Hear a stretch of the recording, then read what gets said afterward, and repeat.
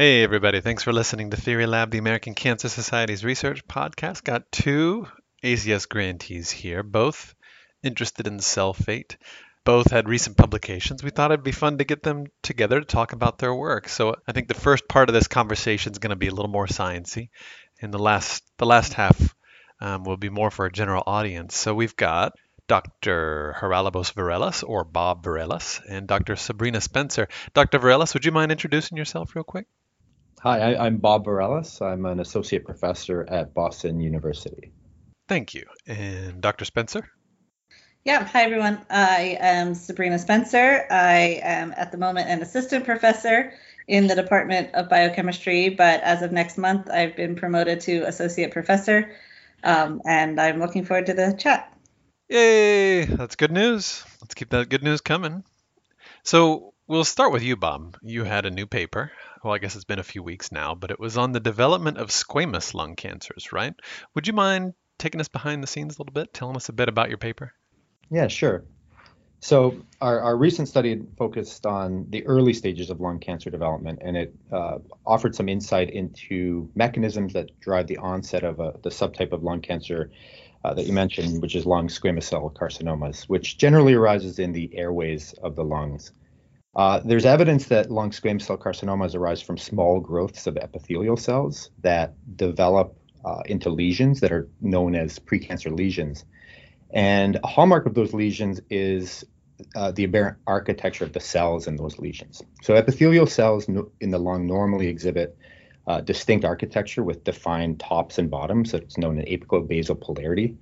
And major risk factors for lung cancer, like cigarette smoke, exposure, has long been known to be associated with a loss of apical basal polarity. So we asked the question in our study of what are the consequences of disrupting polarity in the lung epithelium, and looked at that association potentially with lung cancer onset. And what we did is we tested this by using genetic animal models that allowed us to conditionally disrupt polarity in adult lung epithelium, and we found that loss of polarity could drive a network of signals that initiate and sustain precancer lesion development, these lesions that resembled what you see in human patients.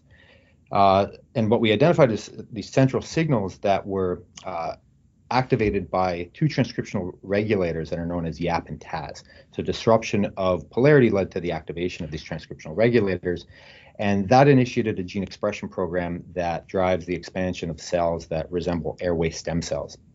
And what was interesting is when we analyzed that gene expression data and compared it to gene expression data that had been identified from studies that have looked at precancer lesions in human patients and lesions that progress to lung cancer, we found that YAP-TAZ regulated program tracks with the precancer lesions, and interestingly also we were able to show that associates with the progression of those lesions to more advanced stages, suggesting that gene expression signature that's disrupted from aberrant polarity could serve as a biomarker for identifying early precancerous lesions in human patients.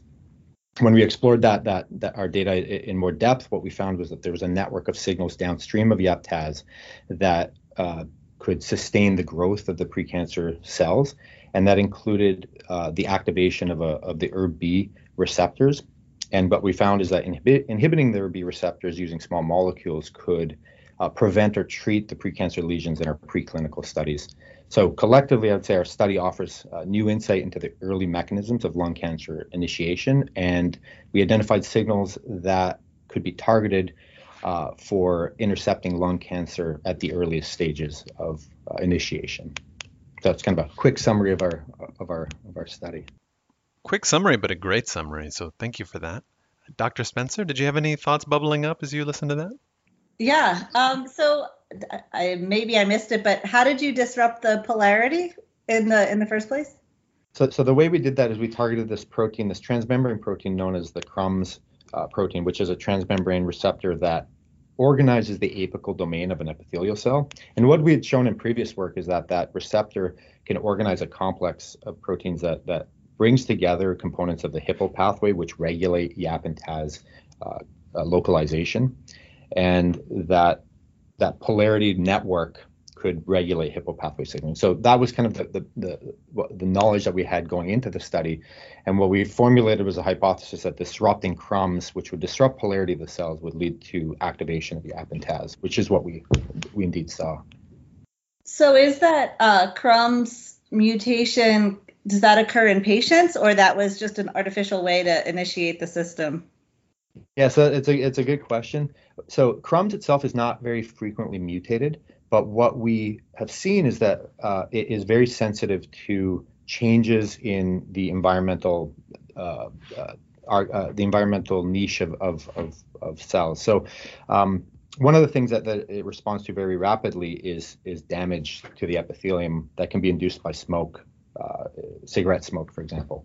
And what we've seen is that cigarette smoke exposure of lung epithelial cells can lead to a dramatic change in crumbs levels and localization, leading to loss of polarity. So we think it's one of the first responders to changes that's induced by damage, environmental damage. So cigarette smoke could be viruses, it can be physical damage to the epithelium, would lead to damage to crumbs, which would lead to damaged epithelial polarity, which then would drive signals that we've identified. Now, that's likely happening in a regenerative setting where if you have damage to the lung, you would have a regenerative signals that would drive YAP and TAZ activity, which would be important for repair of the lung. But in chronic injuries such as cigarette smoke, we hypothesize that would lead to damage in polarity that would not be able to correct itself, similar to what we've done with our preclinical experiments in the animal models, where we damage polarity, using a genetic ablation, which doesn't correct itself. So that's kind of the underlying hypothesis, is that in human patients, you have kind of this chronic damage that's happening to the polarity of the cells that eventually gets to a point where it can't correct itself, and then drives the signals that we identify in our animal model. And how much of this project was done in mice versus tissue slices versus, what were all the different systems you used? Yeah. So we used a combination of animal models and human tissues and human data. Most of the ablation experiments were done with animal models, but we were able to then look at human patient samples and correlate many of the findings that we made with our animal studies in the human patient samples, including all the signals that we identified in our study. And then also looking at the gene expression data that's been available publicly from the various studies looking at patient samples, we were able to then correlate some of the data that we identified from our animal studies in the human gene expression data. So we used a combination of a number of different approaches, but a lot of it relied on the animal studies to make the hypotheses that we tested in the human samples. And one last question, I guess. So you said that those ERB genes, did you say neuregulin and one other one, are activated downstream of YAP/TAZ in the system? So would that mean that a precancerous lesion would be a candidate for treatment with some of these clinically approved, EGFR or ERB family receptor RTK drugs? Or would that be premature? That would be the argument I would make, that those lesions would be very sensitive to ERB receptor inhibitors. So what we identified, as you mentioned, was that there's many of the ligands for the ERB receptors were upregulated, including neuregulin, and that activated the ERB receptors in those precancer lesions. And I would argue that ERB inhibition would be a way for treating precancer lesions and potentially reversing them at the earliest stages before they take on oncogenic hits that can then progress, which would be, I think it would be an interesting way to be able to target cancer therapy, is to try to take it at the earliest stages where things haven't really gotten to a point where they progress in an uncontrolled fashion, and they're more hard to target, similar to some of the cells that you've been studying where there's adaptive mechanisms that might be at play. Right. So, and sorry, I do have one more. So that upregulated ERB signaling, does that lead to increased cell proliferation? Do you see that in your system? Can you connect that increased ERB signaling to actual increased cell cycling? So we have done those experiments. So the stem cells in the lung are very sensitive to neuregulin level. So if you add neuregulin to cells, they'll proliferate much faster. One thing that I didn't really mention in the quick overview of the study, that when I gave the quick overview, is that what we identified was in our study was both intrinsic mechanisms that lead to changes in cell fate that drive these stem cell properties, but also paracrine signals that drive the pre-existing expansion of the stem cells. So neuregulin is one of those factors that probably drives the expansion of the current stem cells that are in the lung that leads to their development into precancer lesions. So it does activate the proliferation of cells, and we've tested that, yes. But we think it also plays a role in cell fate as well, so maintaining that the stem cell fate of the lung. Very neat. Yeah, very neat. And maybe now's a good time to switch gears. Dr. Spencer, you also had a recent publication. Yours was on drug resistance in melanoma, so I'm looking forward to hearing you talk about this. Would you mind providing a brief overview of your findings? Yeah, sure. So we were interested in the origins of drug resistance in cancer. And we chose melanoma because it's a prototypical model of drug resistance where the targeted therapies are initially extremely effective, but almost inevitably after 6 months to 2 years, there's relapse. So it's a very commonly used model for drug resistance because these cells are very adaptable. So most people historically in oncology who work on drug resistance, they've often looked at tumors that have already relapsed to try to understand why the original drug no longer works. So you can sequence the tumors and try to find mutations that explain why the drug no longer works, 2 years out or something like that. But we were interested in the very earliest stages of drug treatment. So you take cancer cells and you treat them with the drug. Do you already see these adaptive features within just the first couple of days, presumably non-genetic adaptation, which might set the scene or represent the inception of eventual drug resistance?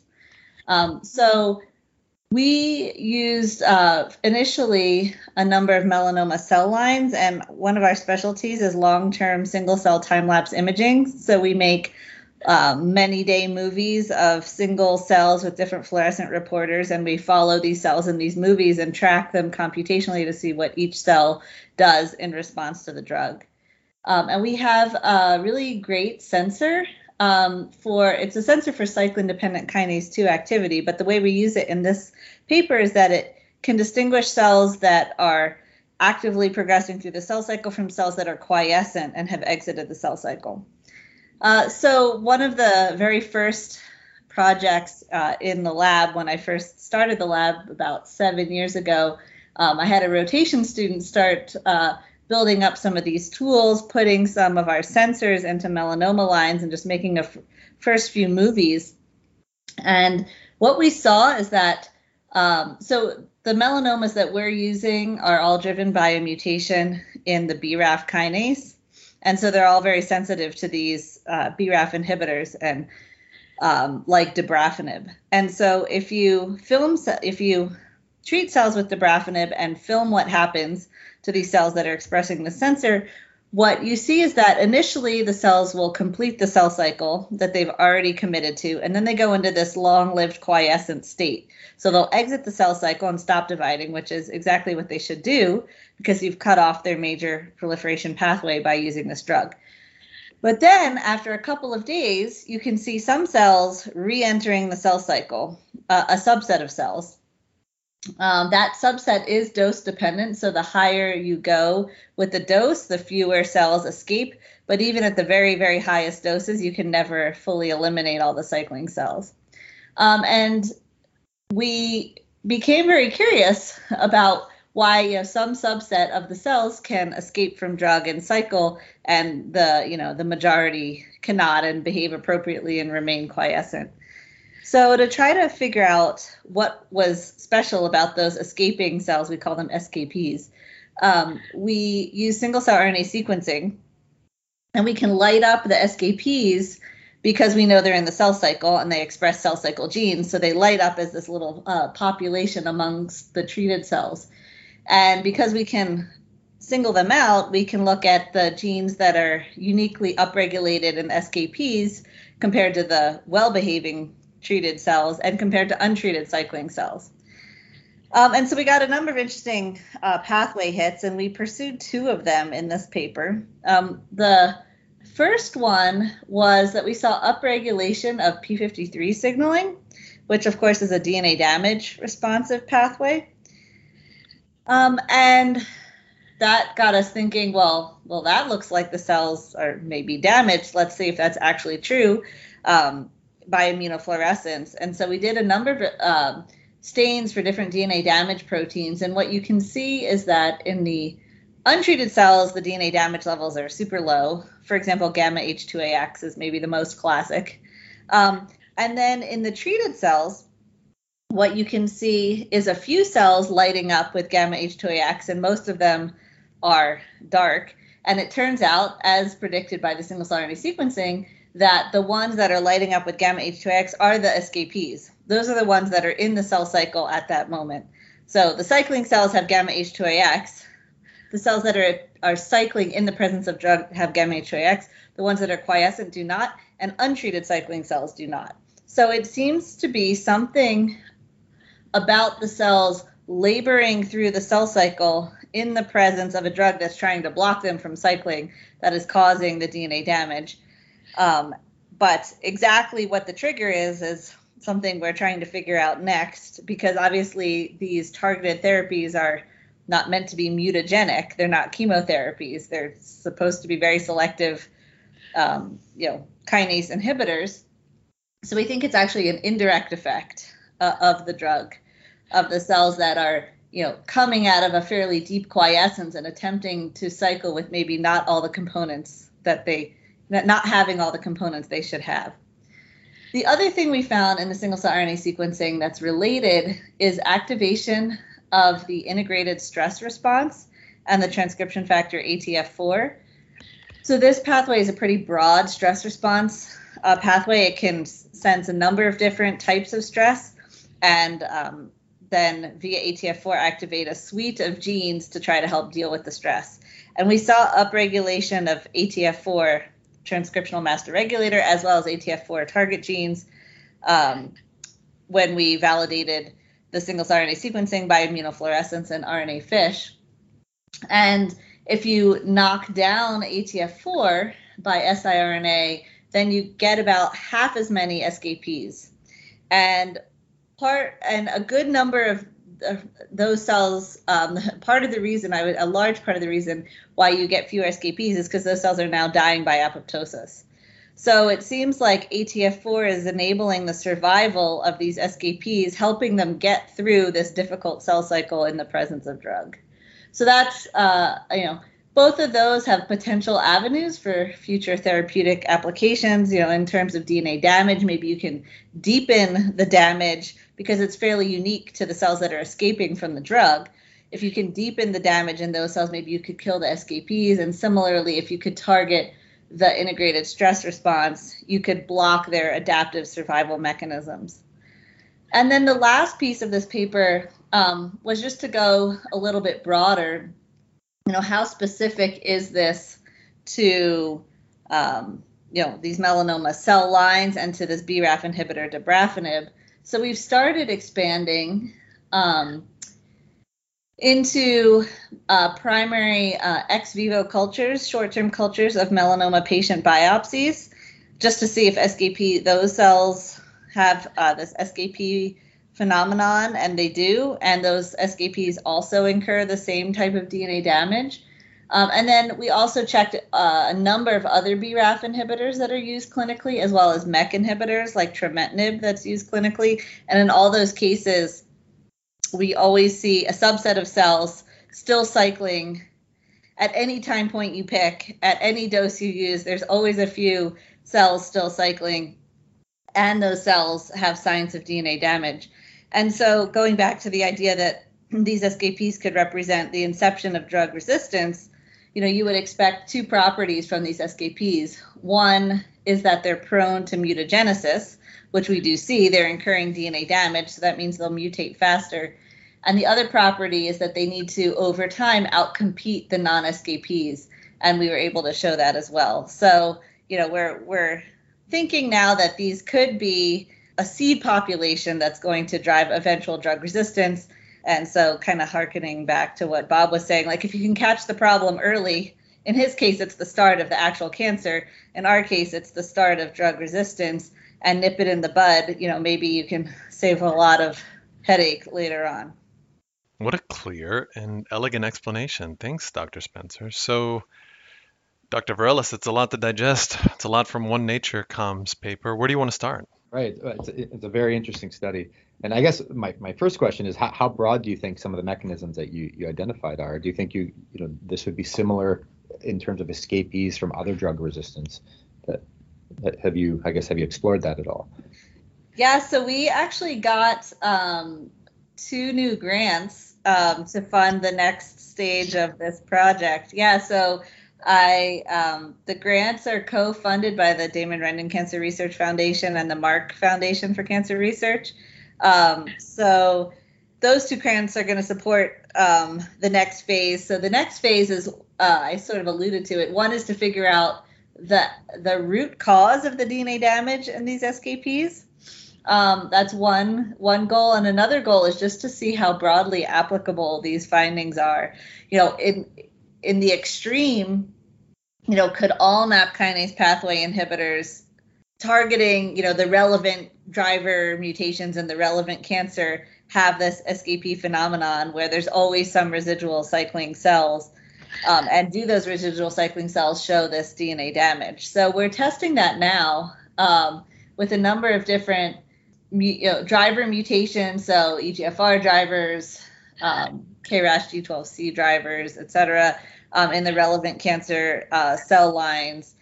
And so far, it seems that we're seeing a good number of situations where there's SKPs as we define them, cells that are still cycling after just a couple of days of treatment in those contexts as well. So obviously the next goal would be to see if this is happening in patients. So that's kind of the follow-on phase to that part.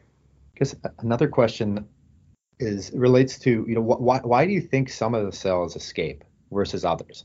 Do you think that there's an underlying difference in the cells to begin with, or is it something that's that the cells are taking on some cells just randomly are taking on some kind of adaptive mechanism to be able to respond to this? What are your thoughts about that? Yeah, that's a great question. That's the kind of $1 million question in a way.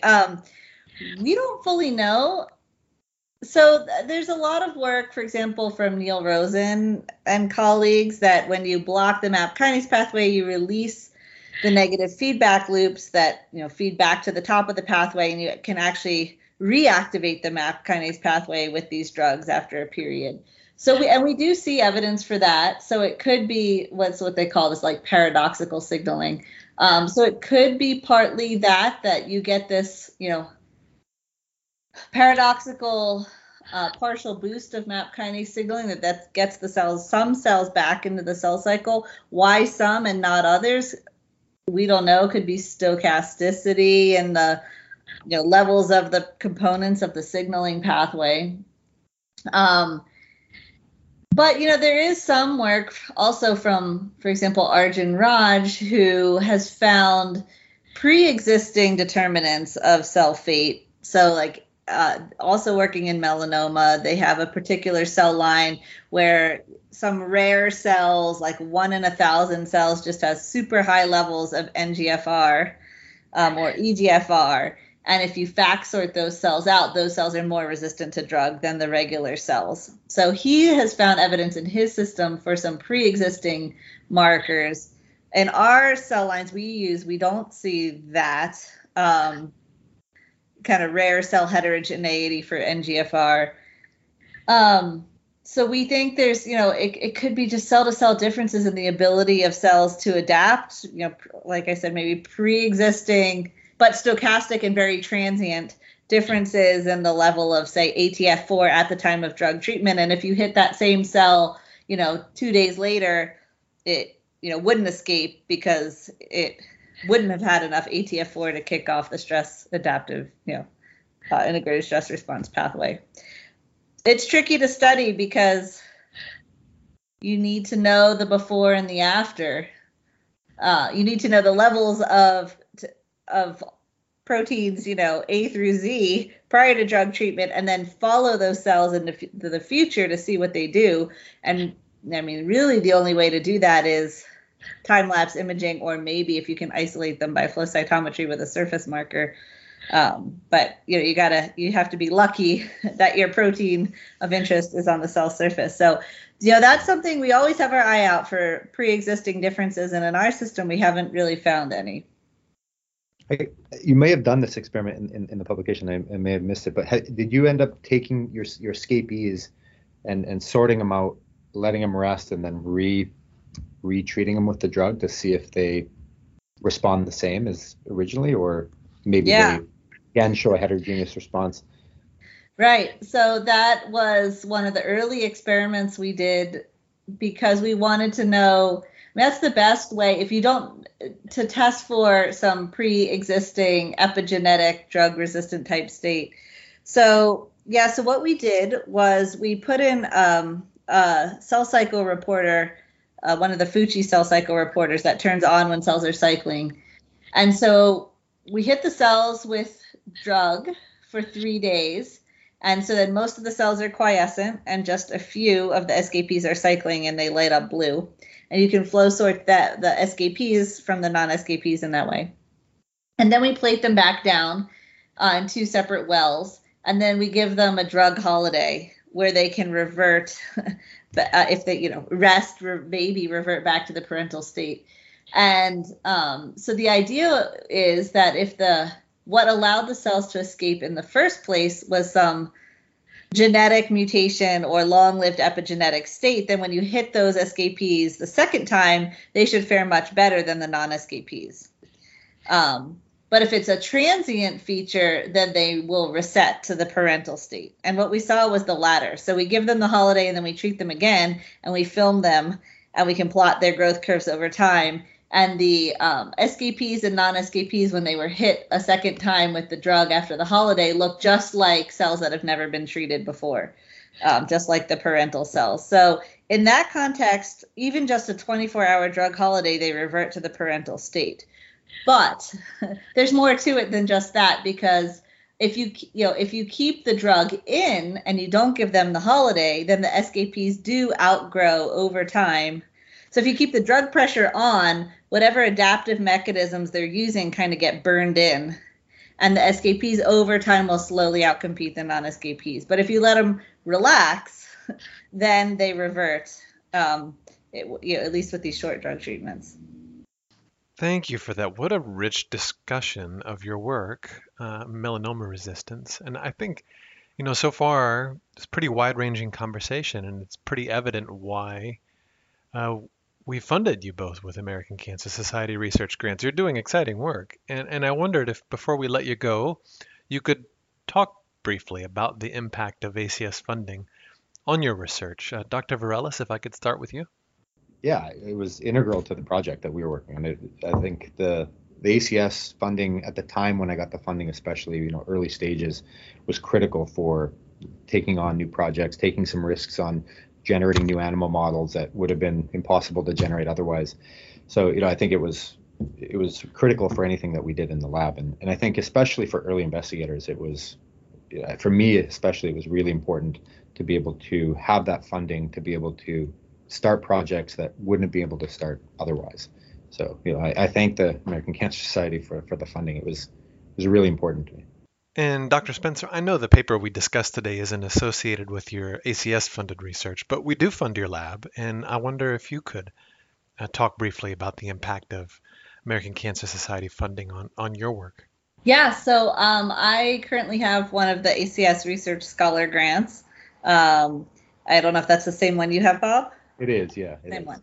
So that grant funds some of our kind of cell cycle proliferation quiescence decisions, like fundamentals of how cells choose between proliferation and quiescence in both a normal and a cancer context, and what signals cells integrate to make that decision. And that's a very core part of my lab. That's what I founded my lab on before we got into this melanoma drug resistance.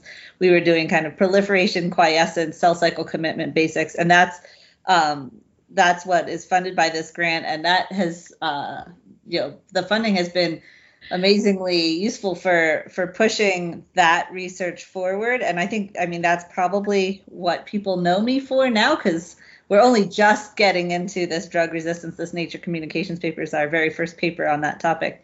And so I have a number of graduate students who are funded by this ACS grant, and we've been able to explore a number of different pathways and sometimes competing pathways that cells integrate and consider when making the proliferation quiescence decision. So that's allowed me to push forward some of the basic cell cycle mechanisms that I'm very passionate about using our single cell technology. So, and getting that funding fairly early on, I think also, I mean, besides being able to fund the work, has been helpful for the credibility for getting additional grants. I mean, I think people assume that if you get, they see one of these on your CV, then you get the benefit of the doubt that, okay, this person must know what they're doing. And maybe subconsciously, I think it makes it easier for reviewers to be positive about funding a next project that you want to submit somewhere else. So that has been great. And I'll also note I had the American Cancer Society postdoctoral fellowship, which certainly helped me get this faculty position. So I'm very grateful to the foundation. There we go. 2-time grantee. That's great to hear. Well, thanks so much to both of you. We talked a lot about adaptive mechanisms today, so I hope this summer you've got some nice adaptive mechanisms to help you enjoy life every day. Yeah, need them. You need them. It's going to be a good year, though. It's going to be a good year. So thanks to both of you, and have a wonderful day. Thank you. Thank you. Bye.